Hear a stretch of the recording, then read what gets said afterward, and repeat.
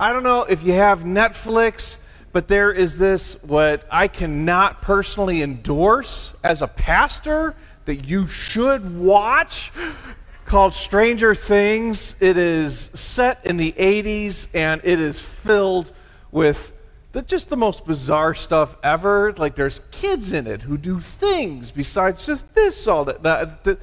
But we just thought it's one of those things that just seems to be like a cultural phenomenon.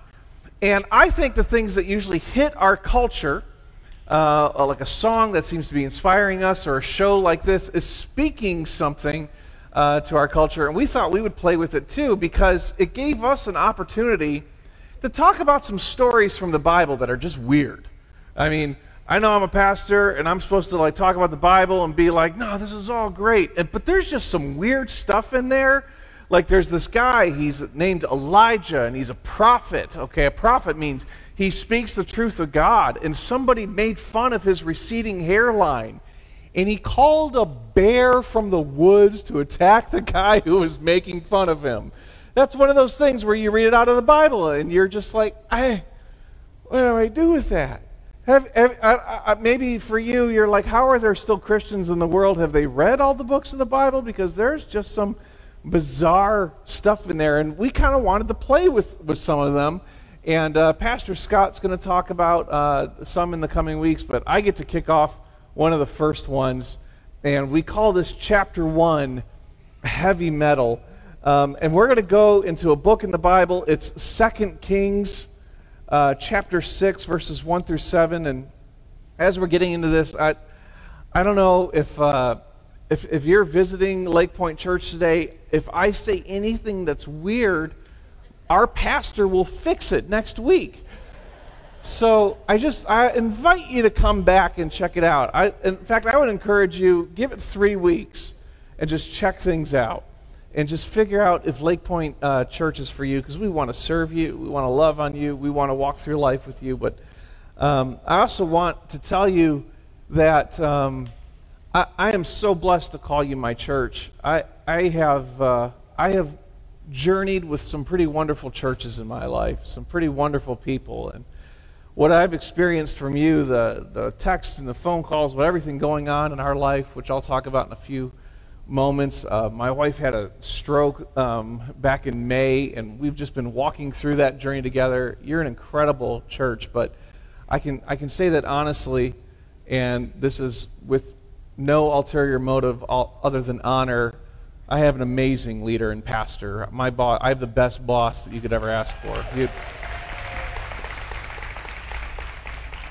He was the first, him and his wife Karen, who gives the best hugs when your life is falling apart and when you're terrified. They showed up at the hospital, and I don't know what to say.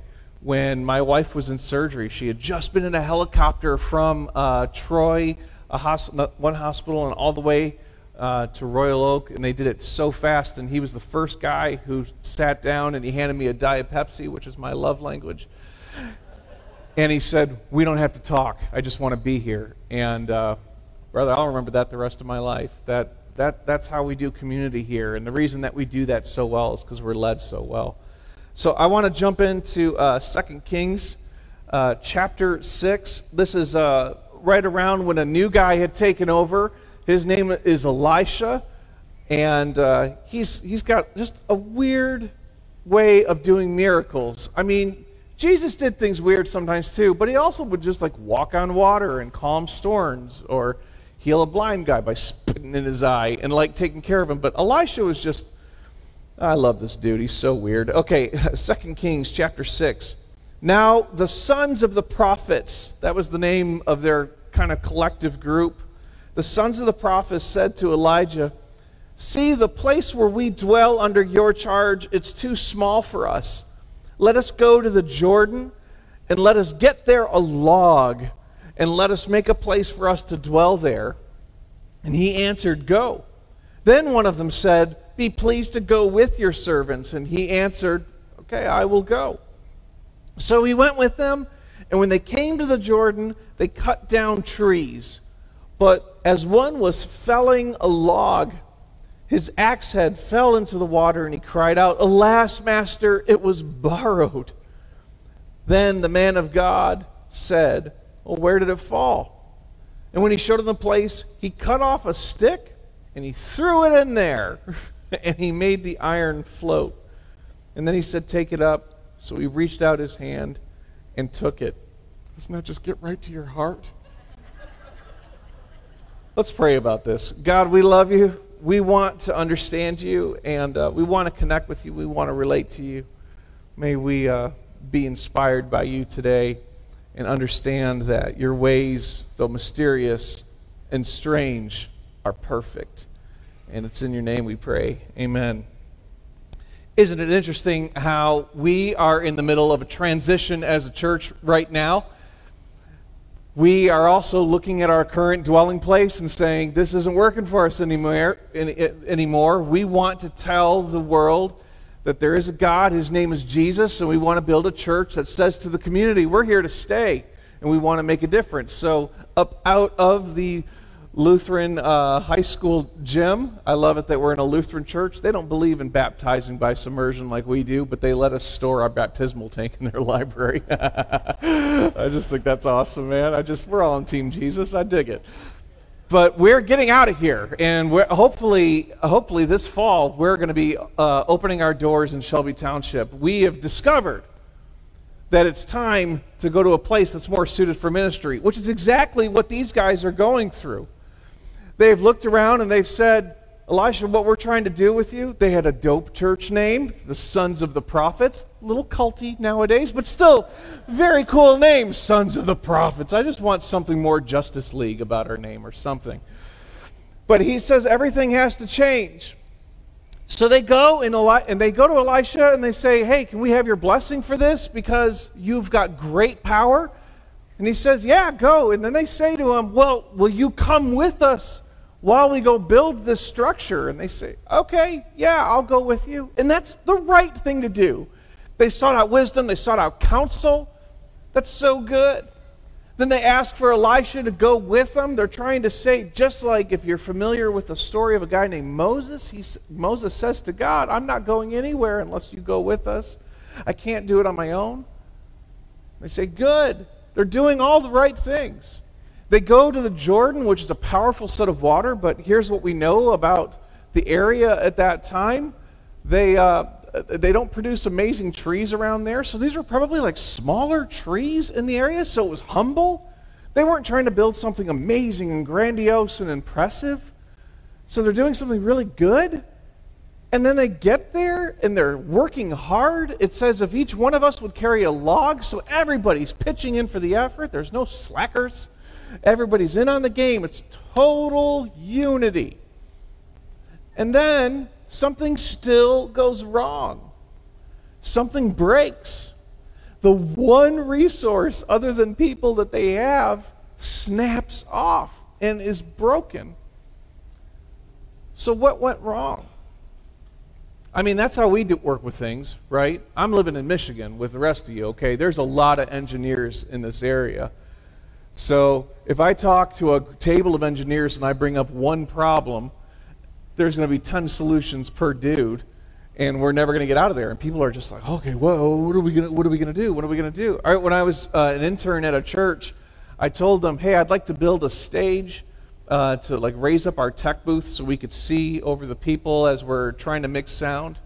And there were literally 5 committees that had to approve my platform to just raise it up. And then there were blueprints. There was a debate about it. There were church meetings. My pastor was like sweating. He's like, why did you ask for a thing? Like, that's just how we work, man. We're like, there must be a problem. There must be a cause. What is the Lord doing? We're teaching it. Somebody didn't pray. So I want to dig into this because here's what's going to happen. You and I are getting ready to go on a journey to a new place, and somebody's axe is going to get busted. And we are probably going to do the very human thing. Who screwed up? And I'd like to get ahead of that a little bit and just talk to you about how God can take very heavy things and make them float again. Because I believe that our God can bring a dead thing back to life. Here's what we know about the sons of prophets. They were humble, if you're taking notes. They were humble. They asked permission. They weren't like overly excited and get ahead of it. And their attitude, even in asking Elisha for permission, says that they still knew that they needed God's blessing, even though they thought it was doable. Let each one of us take a log. That's good. We know that they were hard workers because they were all willing to carry their share of the work. So they're humble. They're willing to work hard. But the third thing that we know is that because they were obedient, they eventually also become broken. We know that they were broken eventually. They were helpless.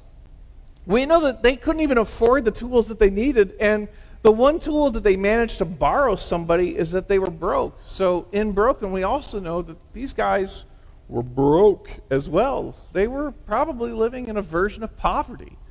They didn't have a lot of money. The tricky part sometimes for us when we preach up here is we're talking to like two kind of sets of people.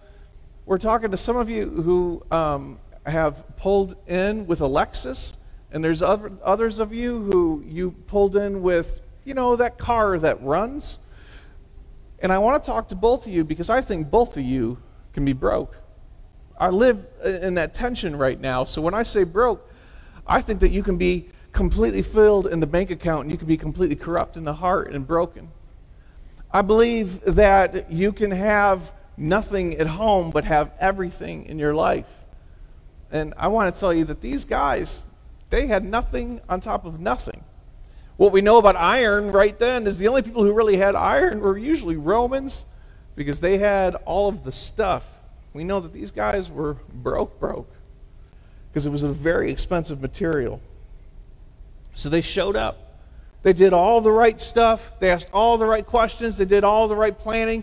They picked a location that they knew would be suitable and they could manage and would draw more people. They knew that they could do it. But something still breaks. Why? Who sinned in this story? Somebody screwed up. That's usually what I'm thinking. If something goes wrong somewhere in a church or in an organization, it's just because somebody screwed up. I'm reading a book right now, and the author opens up the story, and he starts telling a historical account. There is a famous world leader in history who eventually takes over, and as he's taking over, the day that he starts, because he's won the election, he actually has to celebrate the previous leader on the way out. And the previous leader was a master military mind. And they were doing parades celebrating his life, this new world leader that was taking over. And as he was taking over, there was parade after parade because this new guy had won the election. He didn't have very much military experience, but the previous guy did have a lot of military experience. And there was a world war that this guy had won, and this guy had done nothing. Now, if you're trying to piece together who I'm talking about, it would be really natural for you to think it was JFK. But if I tell you that the year that it happened was in 1933, actually who I'm talking about, the new young leader taking over, was Adolf Hitler. The story gives an example in it that one piece of information changes everything. So if you have enough information, you can usually make a wise decision. So no, I wasn't talking about Kennedy. I was talking about the other guy whose name I don't like talking about from the pulpit. So we think that if we have enough data, we have enough information, if we ask all the permission, if we pray all the right prayers, then God is just going to take care of us. And then when things go wrong, if the one tool that you think God has entrusted you with breaks, we start thinking, well, someone must be learning a lesson right now. And God is trying to teach something because somebody did something wrong. May I suggest to you that sometimes the broken things are not God trying to fix a wrong, but usually is God trying to make a right more clear to us all. Maybe the broken pieces are the opportunity for everything to change. May I suggest to you that the broken parts are the best parts. So here's what I think happens, though things go wrong. It reminds me of something I heard a Southern preacher say one time, because they get all the best stuff.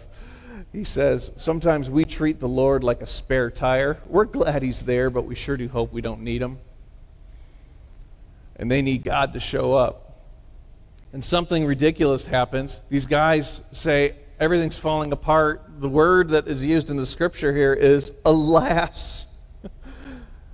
Oh, man. I just wanted to give you the Greek translation from that. It's not even Greek in here, but it's still fine to me. Elisha goes up to the one good set of resources they had because they had cut some logs down, and the scripture says that he breaks off a stick. He literally ruined one of the good things they had going for him. What an idiot! At least one person, I'm sure, exclaimed, because these are religious folks and there's always at least one. What a waste. Oh my goodness. You have everything you need to build the right building and you just go over there and you crack it in half. And then he does something ridiculous. The Bible says this is such inspired language, sarcasm incoming. The man of God said in verse 6, where did it fall? Then he showed him the place, and he cut off a stick, and it says this literally, and he threw it in there. It's just a ridiculous way to put, I don't know, I read scripture and I expect it all to be like Shakespearean level, and thus he then departed the stick from thine hand. All right, he just tosses it in there. And then it made the iron float. May I also suggest to you that what looks like a waste of resources is actually an opportunity for God to show that we are all we ever need. Here's what I think was happening here. A good plan can really easily push out God. And if your life does not require God to move, may I suggest that no one will ever tell your story. This is a story that barely shows up in the scriptures anyways. But the only reason that it shows up is because the star of the whole book shows up. If it's just these guys got together and they wanted to build a new school, and they did, no one talks about it. Do you want to be a part of something that the Lord talks about, or do you just want to be a part of something that just makes total sense? A to B, makes sense. They got enough people? Good. Got enough money? Good. They got together, they chopped down some logs, and they tied together. Good. We can go home now. But maybe something better is working. Here's what I think. God wants all the credit. He didn't let the axe get the glory. Jerry, I'm so glad you got that axe, man. I know. Sure, I'm glad of the generosity of others. And then we praise the generosity of others. But even if life stinks, even if your second chance breaks, I tell you, my friend, that God can make it float, and that's the story that God wants to tell. God's highest priority is Himself and His story. And He loves you, and the way that we tell God that His highest priority is Himself is how we treat others, yes. But if you try to do it all or live a life that is without God, then it's without Him. And I tell you that we want to be a church that is obedient and is just simply responding to what God has to do. My friends, the axe is going to break for us. And you can either say, oh no, or you can say, here we go. God's got to move. I don't want to live a life that doesn't have a little bit of fear in it, that doesn't have a little bit of things getting shaken up. I want to live a life that's worth telling the story of. But I will tell you, my friends, God doesn't want to tell a story about how brave you are, how strong you are, how good you are. He wants to tell you about how great He is. God wants us, if you're taking notes, to remember that nothing is ever built just because of our efforts and resources, but by His blessing. God wants it so that when the structure is built, that they would remember that it wasn't built because of their efforts and resources, but because of the will of God. I mean, what more sustaining thing do these guys get in their ministry other than knowing we worked really hard, but it wouldn't have happened unless things that were really heavy started to get lighter? Don't cry for broken axes, my friends, and lost dreams, but bring the truth and see what God can do with a stick. You don't need an axe or a resource, my friend. You need me. That's what He says. Because heavy metals carry no weight in my hands. They are weightless in my presence. And when we move and we get out of here, we're not going to get everything right. I was telling our tech team last week that when things go wrong, and I know like everything is always perfect and seamless here, but things go wrong sometimes in here because technology is temperamental, okay? And things happen. And what can happen is right now we can all blame it on the portable church. The floor was dirty when we were walking through here. Last week, one of the scissor lifts, a cherry picker, was in the middle of our cafe area. We're like, okay, portable. But you know what can happen is eventually when we're in our own building, we stop blaming portability or the situation, and we can really easily start blaming each other.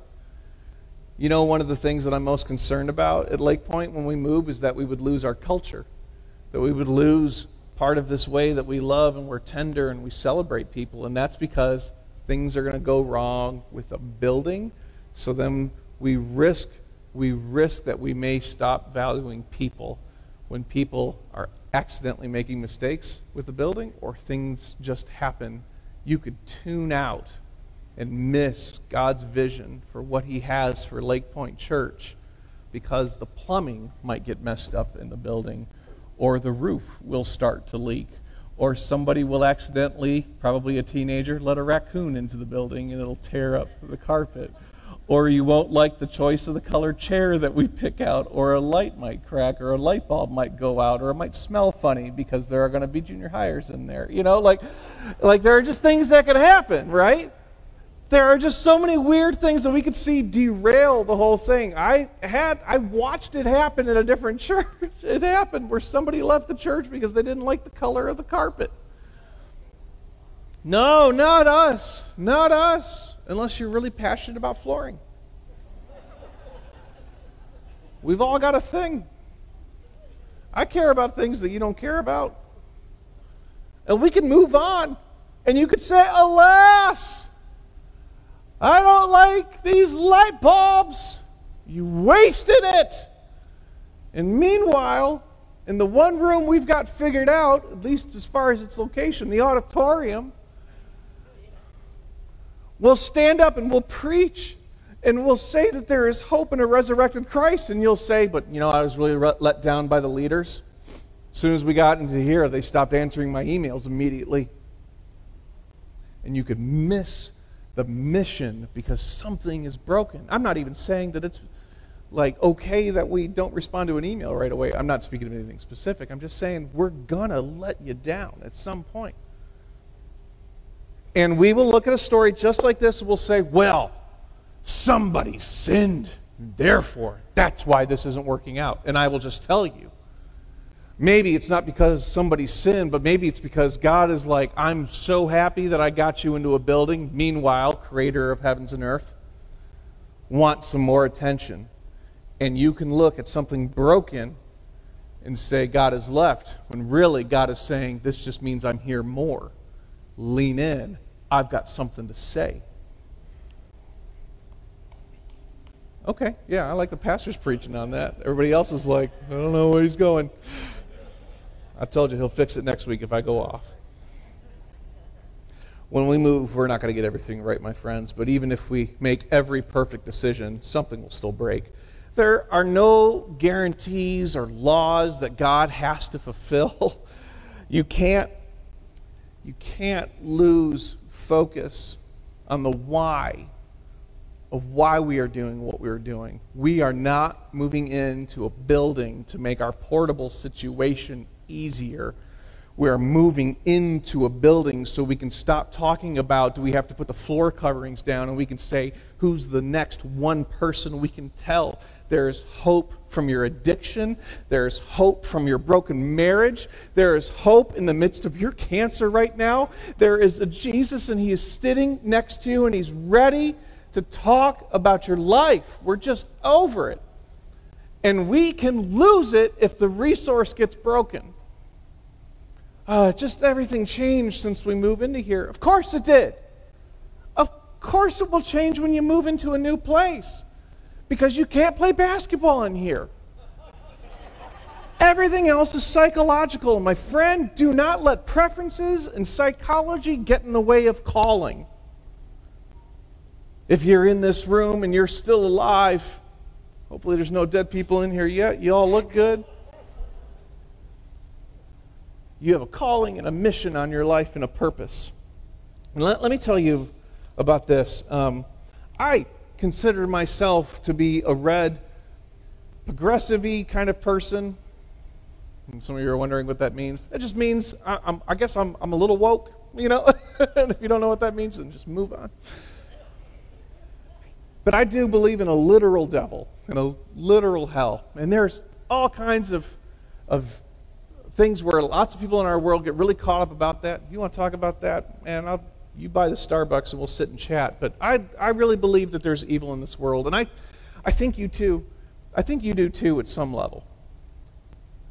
And for those of you who are believers and you've seen God do amazing things, you've probably also seen really dark things happen in our world. I don't think that you can look around the world and not believe that there's just evil forces. There is true evil in this world. And here's what I know about that evil and what it's bent on. If the devil can't take away your purpose and get you to walk away from it, he'll try to take away your joy. If the devil can't take away your purpose, maybe you want to write the word calling in there if that's what you're wrestling with, he'll take away your joy. If the devil can make you think that what you do have to give is so little that God cannot use it, he'll get you to back down. Because the devil may not be able to get you to give up on the good that you feel compelled to do, but he might be able to get you to give up on the joy that you have while doing that. And in that loss of joy, you can lose your purpose and still continue your function. You've seen this. You've seen marriages of people who have just stayed together and there's no joy in their marriage. You've seen it. Some of you were raised in that house. You've seen that before where, I've seen it in ministry, to be honest, where there have been folks who are like, well, they've kept teaching Sunday school or they've kept being a pastor, but they've lost all their joy while doing it. You've seen the dads who at least they didn't take off on their kids. That's true. But you can walk away from your kids if you don't bring joy there and all you do is bring your body. And you're there and you put food on the table. But you can lose the calling of bringing joy into your home.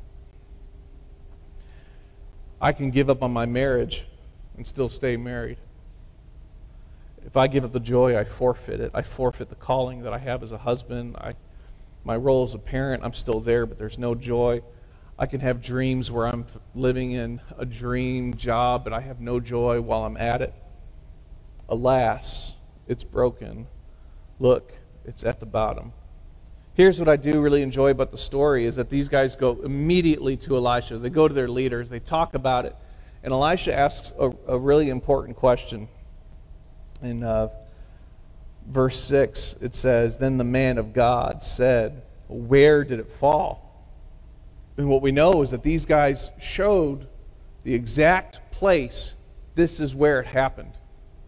There was some honesty. And let me tell you, at that moment, with the axe broken, those guys did not have what it takes to get it done. I was with my wife a number of years ago, and I was telling her, I don't know if I can do this. I don't know if I can be this role. I don't know if I can do this anymore in ministry. I don't know if I can pastor in this moment. I don't know if I'm the right guy for the job. And she answered after thinking for a while, because usually she doesn't know what to do with her hot mess of a husband. Fair enough. And she said, "Well, but you're the one we've got. You don't have what it takes." They didn't have the resource either. And maybe you know what it's like to have everything taken from you. Maybe you know what deep betrayal feels like. Honestly, with enough things going on in your life, you start to do your math, and maybe you think God is trying to punish you for some sin that you haven't confessed yet. Man, I get you. Maybe you've had your entire reputation ruined just personally and professionally. But here's what I love there's this saying that people have said to me over the years, well, take all your problems to God. And I have never known what that meant, to be honest. I always thought when somebody said, hey, take your problems to God, like just take your burdens for Him. He cares about you. He loves about you. The Bible says to place all your anxieties upon Him because He cares for you. That's a beautiful scripture. What? I never know what that means practically, and here's honestly what I think it is. I think it's having a really honest conversation with God, even if your belief in Him starts to fade. And when I say honest, I mean, God, here's what happened. And it helps me to be specific, even though I know He was there. Here's what happened at work. Here's what I thought. Here's what I'm so afraid of. That's what they say in the story here. Here's what happened. It's broken. It's borrowed. I can't afford to replace it. I can become a slave over a broken axe head. And I'm terrified. God couldn't fix it. He can't make iron float until the man of God is called over and he says, this is where the iron is. And then there's a sacrifice made of just a stick in water, and God makes it. I think that God couldn't fix it until they told God what happened. And they went through the humble specifics and handed it over. Maybe for you, it's like, God, I went to a website that I shouldn't have. Again. And again. Like, here's what I'm afraid is going to happen. I'm afraid it's never going to stop. I'm afraid I'm never going to change. I'm afraid that you have removed some of the opportunities in my life because of it. I feel like maybe, God, you're still punishing me. Let me tell you, without that prayer, I don't think you'll recognize the result of it. I like praying specifics with God. I like it when I pray to God and I say, if I don't get $108.76 to pay off this bill. Man, you ever just had a bill that seems so small now, but back then it was everything? You ever had one of those?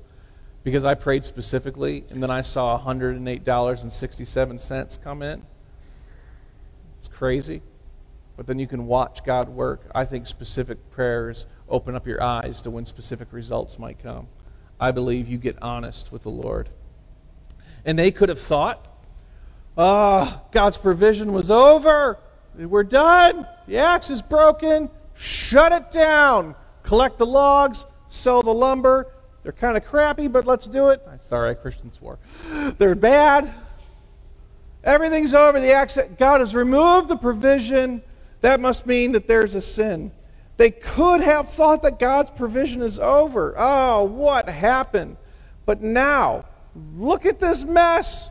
But God can make metal float, my friend, just as He can bring dead things back to life. Here's what's going on in a quick synopsis in my life. My wife, in 2002, fell 15 feet and broke her back. That's why she can't get a spinal tap anymore. It's a mess. When I hug her, it's like a situation of like, what kind of messed up Jenga board you got glued together in that spinal cord of yours? It's a mess. And then another time she gets an x-ray a little while longer, and they found a mass in her chest, and she had lung cancer. She'd never smoked before. Not that it matters anyways. Lung cancer is the highest killer in our world right now and the least funded because it's a shame cancer that we place on people. Someone tells you they have lung cancer, and the first question is, did they smoke? Someone tells you they have cancer, the response should be, let me pray for you now. I believe in a God who heals. No more shame on this. But my wife, she gets lung cancer, and oh my goodness, they take it out, and I thought I was saying goodbye to my wife at one point, even though my faith was intact. Then the cancer's gone, and we think, good enough. 2 major, highly concerning trips to the ICU. She should be golden. We think we're done. We think we've got enough. God's got enough glory, isn't it? You got enough yet? And then she decides to spend the spring having a stroke. A stroke. Okay? She's 39 years old. And I will confess to you that when I prayed for her in the hospital, I terrified my family because they thought I was giving last rites. They thought I just, took a right turn at Catholicism. And I'm praying over my wife. Thank you, hon. And I'm praying over her, and they think I'm saying goodbye, but I'm praying over her in the name of the Father, the Son, and the Holy Spirit. God, I ask you to be close, and I ask you to win and overpower my wife, and I entrust her life to yours, for no one can save her but you, and you are good and mighty. And I'm whispering into her ear, you have defeated worse because sin has been defeated for you. And I'm sobbing because I'm a human being. And then I watch the helicopter carry her away. And as I'm trying to drive safely to the next hospital, sweet mercy, thanks for GPS, because when it was like, right, turn ahead, I'm like, that's right, I turn right to go right. Like, it was hard to think. And I'm crying out to God, and I'm saying, God, please don't kill her because of my sin in my heart. I'm just a human being. What have I done wrong to cause this? I'm just saying I'm with you. I'm not accusing you. The axe was broken, man. And then she starts talking faster, but when she first comes out, you want to know how I knew that my wife was really in trouble? When I was talking to the doctor and giving her medical history, she wasn't correcting me. Yeah, husband, don't laugh too loud, all right? But you know, that's how you know something must be wrong with your wife if she's not fixing your story.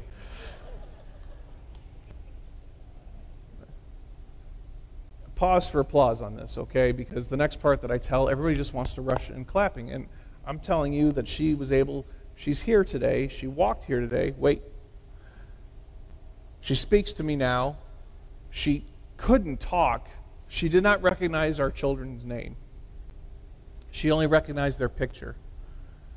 She cried twice, and it was when I showed her a picture and when I was pointing around the room trying to get her to name objects, which she was struggling with, when I held up my wedding ring and I said, what is this?